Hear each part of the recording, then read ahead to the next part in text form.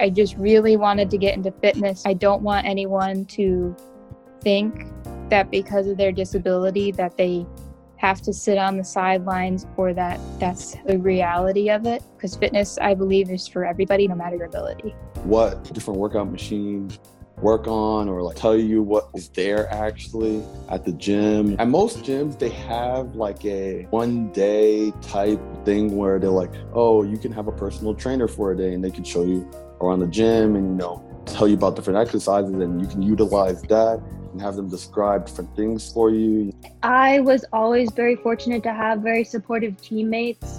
If I ever had questions about like placement, because like with cheerleading, placement is really important, especially with all-stars, clapping and yelling, that kind of thing. Recognizing the extreme barriers that people with disabilities face when it comes to fitness and recreation. Hey everyone, and welcome to the NABS Now podcast. I'm your host Nina, and today we are going to be talking all about accessible fitness. So joining me today we have three very special guests, Megan Hale, Josh Alakani, and Katie Olson. Let's get right into it. You're listening to the NABS Now podcast, brought to you by the National Association of Blind Students, a proud division of the National Federation of the Blind.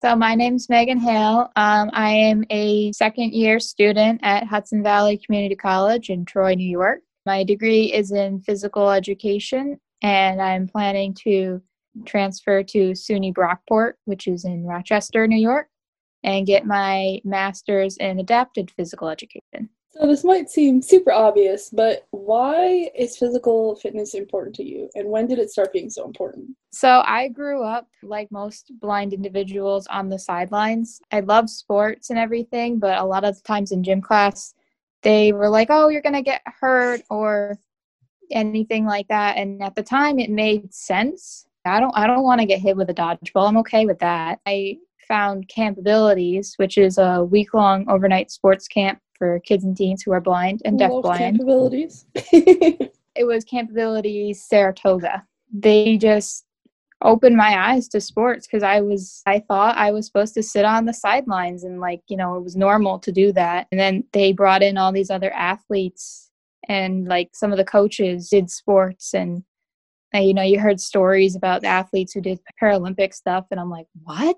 So I joined the track team as an 8th grader, the high school level track team as an 8th grader, and continued that until my senior year of high school. And then I took a break my senior year, and then I picked it up again at Hudson Valley. I just really wanted to get into fitness because I don't want anyone to think that because of their disability that they have to sit on the sidelines or that that's the reality of it. Because fitness, I believe, is for everybody, no matter your ability. So I know that you were on a track team for a number of years in high school, and now you picked it back up again.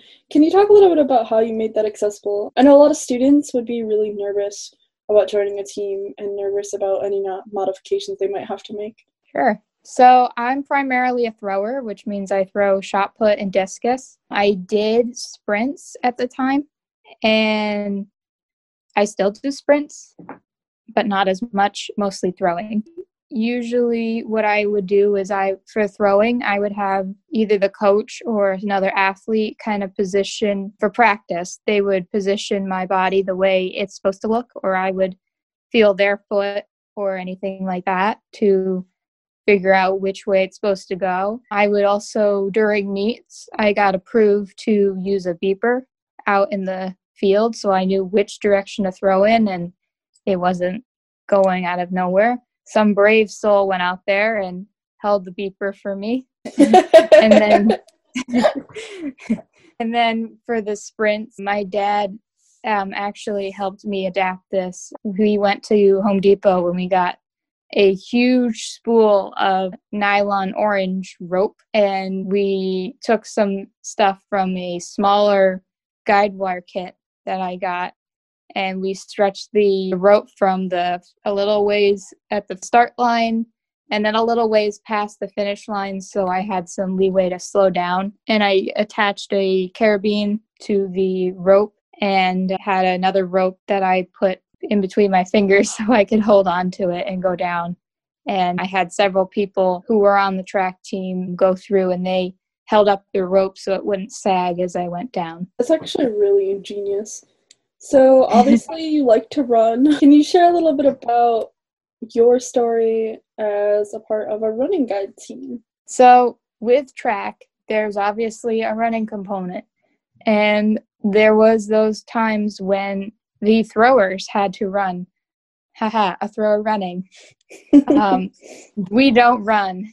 We're made for throwing. But I really didn't want to be a burden on anyone. I kind of felt that way, like, okay, you have to run with Megan, you have to do this. And I really wasn't a fan of that. I wanted just to be able to do it on my own and not have anybody baby me. When I got to the point of getting a guide dog, I applied for Guiding Eyes for the Blind's Running Guides program.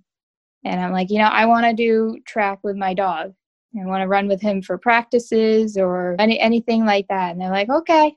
So I got Hero. We weren't able to run at the Guiding Eyes facility just because I was a first-time user. And it took some time for us to get used to each other. But I think it was a year later, we had our bond complete. And we were a official Guiding Eyes running guides team. If I want to go out for a walk and I'm like, let's jog up the road, I can do that with him. And, if I want to say, hey, let's go do a 5K, I can do that with him, or anything like that. It can be just a spur of the moment thing. I don't have to contact anyone. I don't have to do any of that. It's really nice to do that. So we touched on this a little bit already, but are there any other barriers that you can think of that you have experienced when it comes to physical fitness? Or how do you deal with the misconceptions of other people when it comes to blind people being active?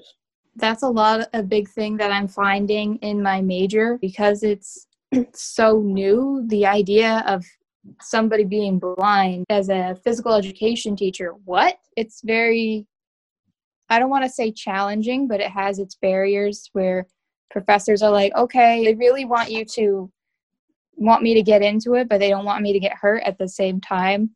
And then I just do it, whether it be boxing or lifting heavier weights. They might put it at 20 pounds. I'll put it at 200 or something like that. And they just realize over time that I'm just like everybody else. I just can't see. A lot of students are very unsure about becoming physically active or joining a team. What advice do you have for them to start out?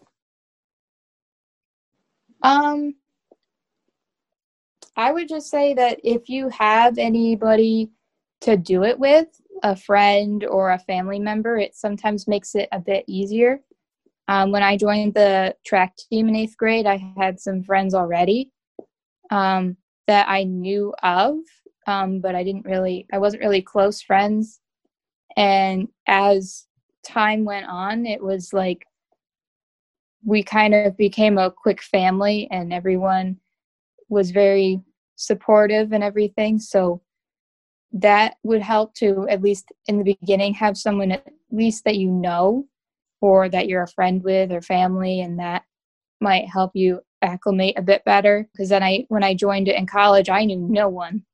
And college always changes. There's people graduating, people transferring. So it's not always the same people like it is in high school. So I think if I didn't either know someone previously or join in with a friend, I don't think I would have felt as comfortable with it.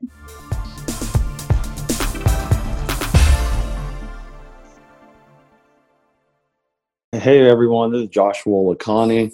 I'm originally from Lawrenceville, Georgia. I play goalball, and I am currently president of Georgia Association of Blind Students. Can you describe your experience with athletics and sports as a student? So if we're talking about sports other than goalball, those experiences actually weren't the best, because I would play sports like basketball, volleyball, like when I was a kid in PE. And obviously, like as a blind individual, like it kind of makes it harder. And on top of that, being like tall, people expect you to do amazing things on the court, like dunk the ball or spike the ball. But no, like in my case, when people would pass me the ball, they'd be like, "Here, Josh, here's the ball," and the ball would move too quickly for my eyes to keep up with, and I would just get hit in the face, or the ball would fly out of bounds, and then people would do that thing. They're like, "Dude, you're like the tallest guy on the court. You can't even like get the ball." And I'm blind. But no one really believed me because at that time I didn't walk around with a cane. So it was interesting, at least. Can you tell your goal ball story? So how did you start out and your growth as a player? So it essentially started out by, before I joined the NFB, I loved working out. So I would go to the gym all the time with my friends and, work out. And then like a couple months later, I had gotten involved in the NFB and I had met my mentor, Jackie Anderson. She was like, "Wow, like you really love working out and stuff." And I was like, "Yeah, like I love it. It's one of the like athletic things that I can do. That doesn't require sight. Like you can work out, lift weights, non-visually." And she was like, "That's not true." And I was like, "Wait, what are you talking about?" And she was like, "Yeah, like I know this guy named Coach Hal, like down in Atlanta, that like does different types of sports for the blind." And at this point, like my mind was blown. Prior to this point, I didn't really have much understanding of the blind world or like what different things that they offer, whether that be NFB or USABA, because like the only blind person I knew prior to this point was my brother. She continued telling me about like, goal ball and stuff. And I was like, like that really sounds super interesting. Like, can you get me in contact with him? And she was like, "Yeah, of course." So then it just went from there. I got in contact with him, went to the intro for the Atlanta team, goal ball stuff, and like I fell in love with the sport immediately because I was like, wow, like there's a sport that I can actually be good at. So I just continued playing from there. You just mentioned working out, and I know a large part of sports is rigorous training, and a lot of our students worry that they won't be able to keep up with their peers in that area. So how did you overcome the accessibility challenges in the gym? So, I mean, there are many different ways. Some of the ones that I utilize or still do utilize is like you go with a buddy. They can like describe what each workout machine does or what different workout machines work on, or like tell you what is there actually at the gym or like wherever your choice of workout is. At most gyms, they have like a 1 day type thing where they're like, "Oh, you can have a personal trainer for a day," and they can show you around the gym and, tell you about different exercises, and you can utilize that and have them describe different things for you. And obviously their description would probably be more way in depth than like a buddy, because that's their job. I actually have not utilized that before, but like I've seen people who have.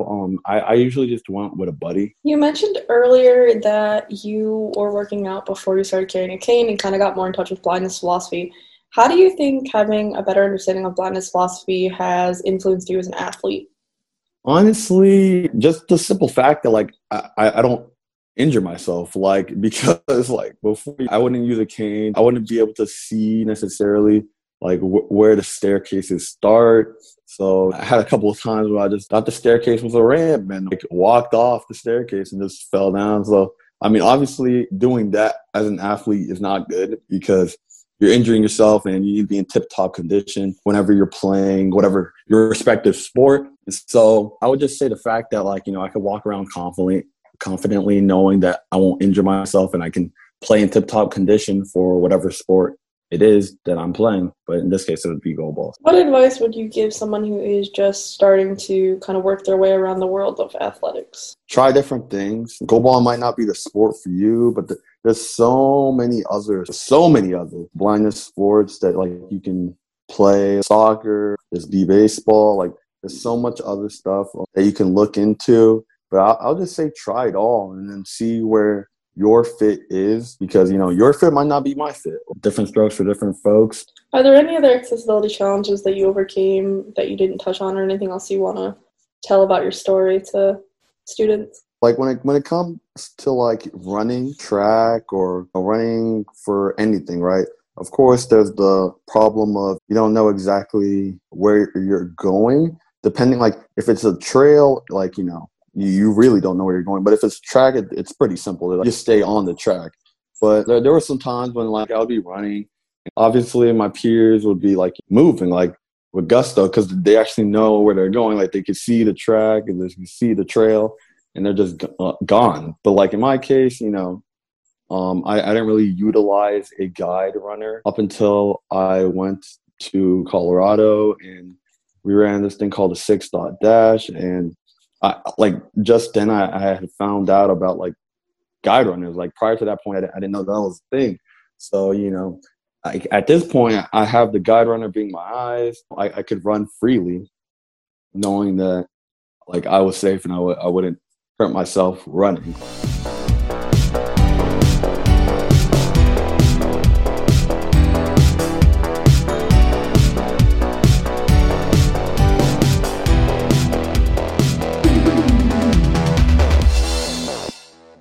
Hi everyone, my name is Katie Olson and I'm originally from Des Moines, Iowa.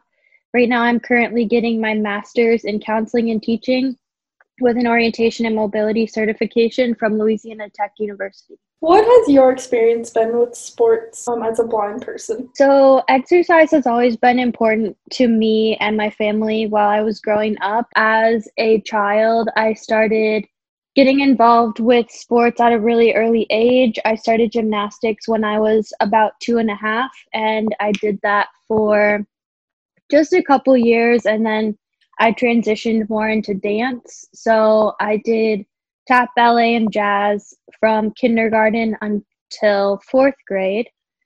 I also played basketball on my elementary school basketball team. As a 3rd grader, that wasn't a huge success, so I decided to just kind of move on to something else that I was a little bit more passionate about. In 4th grade, I joined a recreational tumbling club that was in my hometown, and I did that for a couple years and then was able to try out for the cheer team at the same gym that I did tumbling.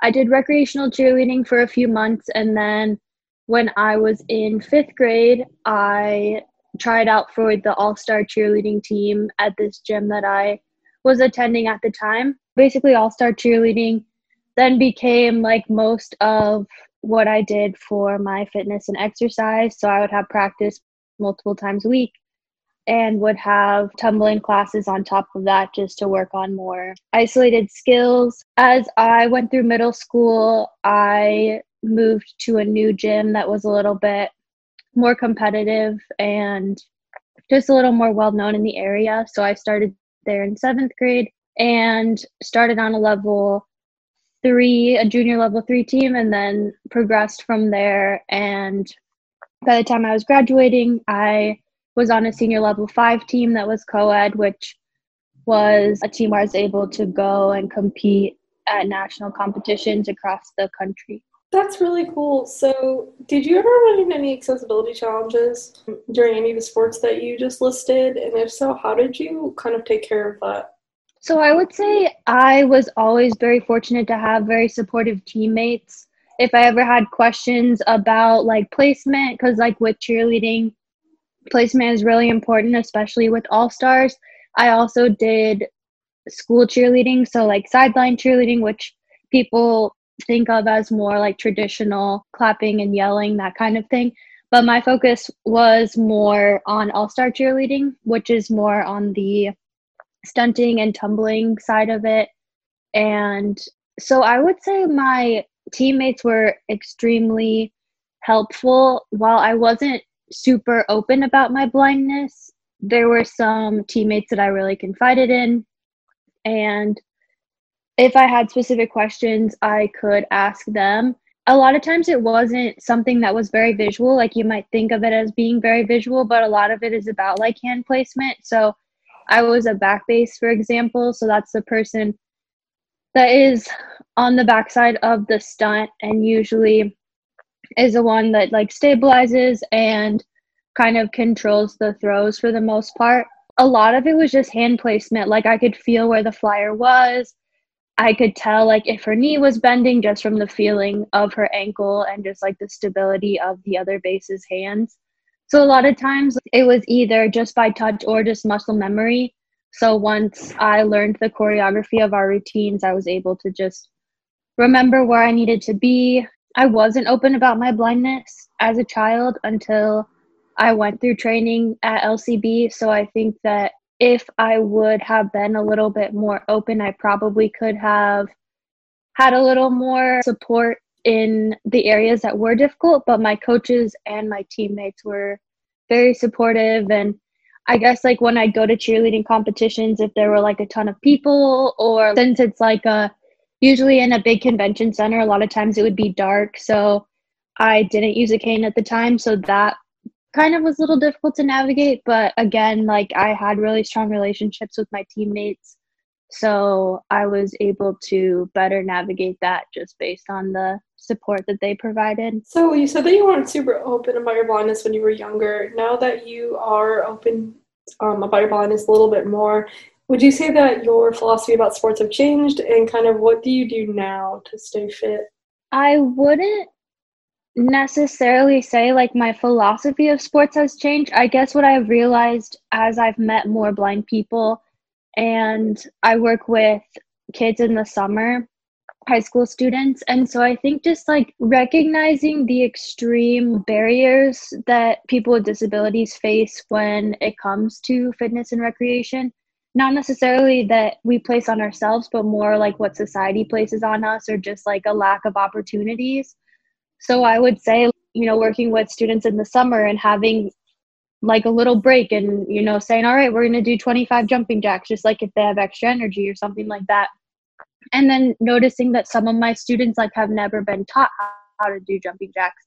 So I think that's kind of more how it's changed for me, is just realizing that not everyone has had the opportunities that I had, just because my parents were very involved in my extracurricular activities, and I had really good coaches that would break things down for me, and they knew that I had to maybe learn skills in a different way, or like my teammates knew that I had to listen to how maybe a tumbling pass was explained rather than like watching a video or something like that. So I guess it just comes down to people taking the time to break things down and show you how to do something in the way that you learn best. And then I would say how I keep fit now, once the gyms closed during COVID, because I usually went to the gym. I have a YMCA in Des Moines that I usually went to. But once the gyms closed, I would say I tried to do a lot more outdoor recreation. So I have a tandem bike at home. So going on bike rides with friends or family was super fun and a good way to get outside and also get some exercise and socialize. So that was really good during COVID. And then a lot of times I would do like YouTube videos, because I guess the transition that was hard was transitioning from coaches giving me plans like, okay, this is what we're doing for lifting today, or this is what we're doing for practice. So like I always had a lot of structure growing up with like fitness and recreation, because I did college cheerleading as well. So I just recently have been out of formalized like practices, I would say.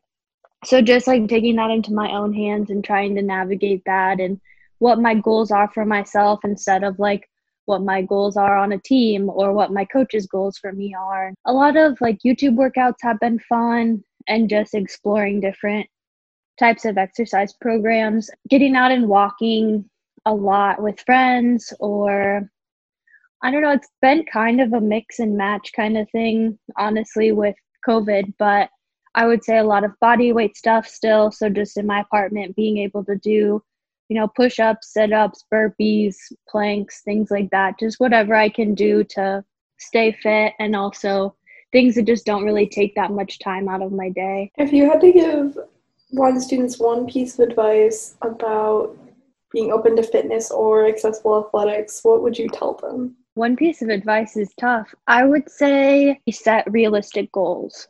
So I think that sometimes people have different motivation for starting a new fitness program, identifying what you want to do and like what a realistic goal would be, because your goal, even if you're doing the same program as someone else, like you're not going to have the same goal and you shouldn't have the same goal. So I think just making sure you understand what your abilities are going into the program and what you would like to get out of it. And then just starting small, starting with something that you know you can stick with. If you haven't exercised in your life and then you think you're going to do 30 minutes every single day, that might not be realistic, but maybe like twice a week to start would be a little bit more manageable. So just making sure that you're giving yourself grace and that you're able to ease yourself into it if that's what you need.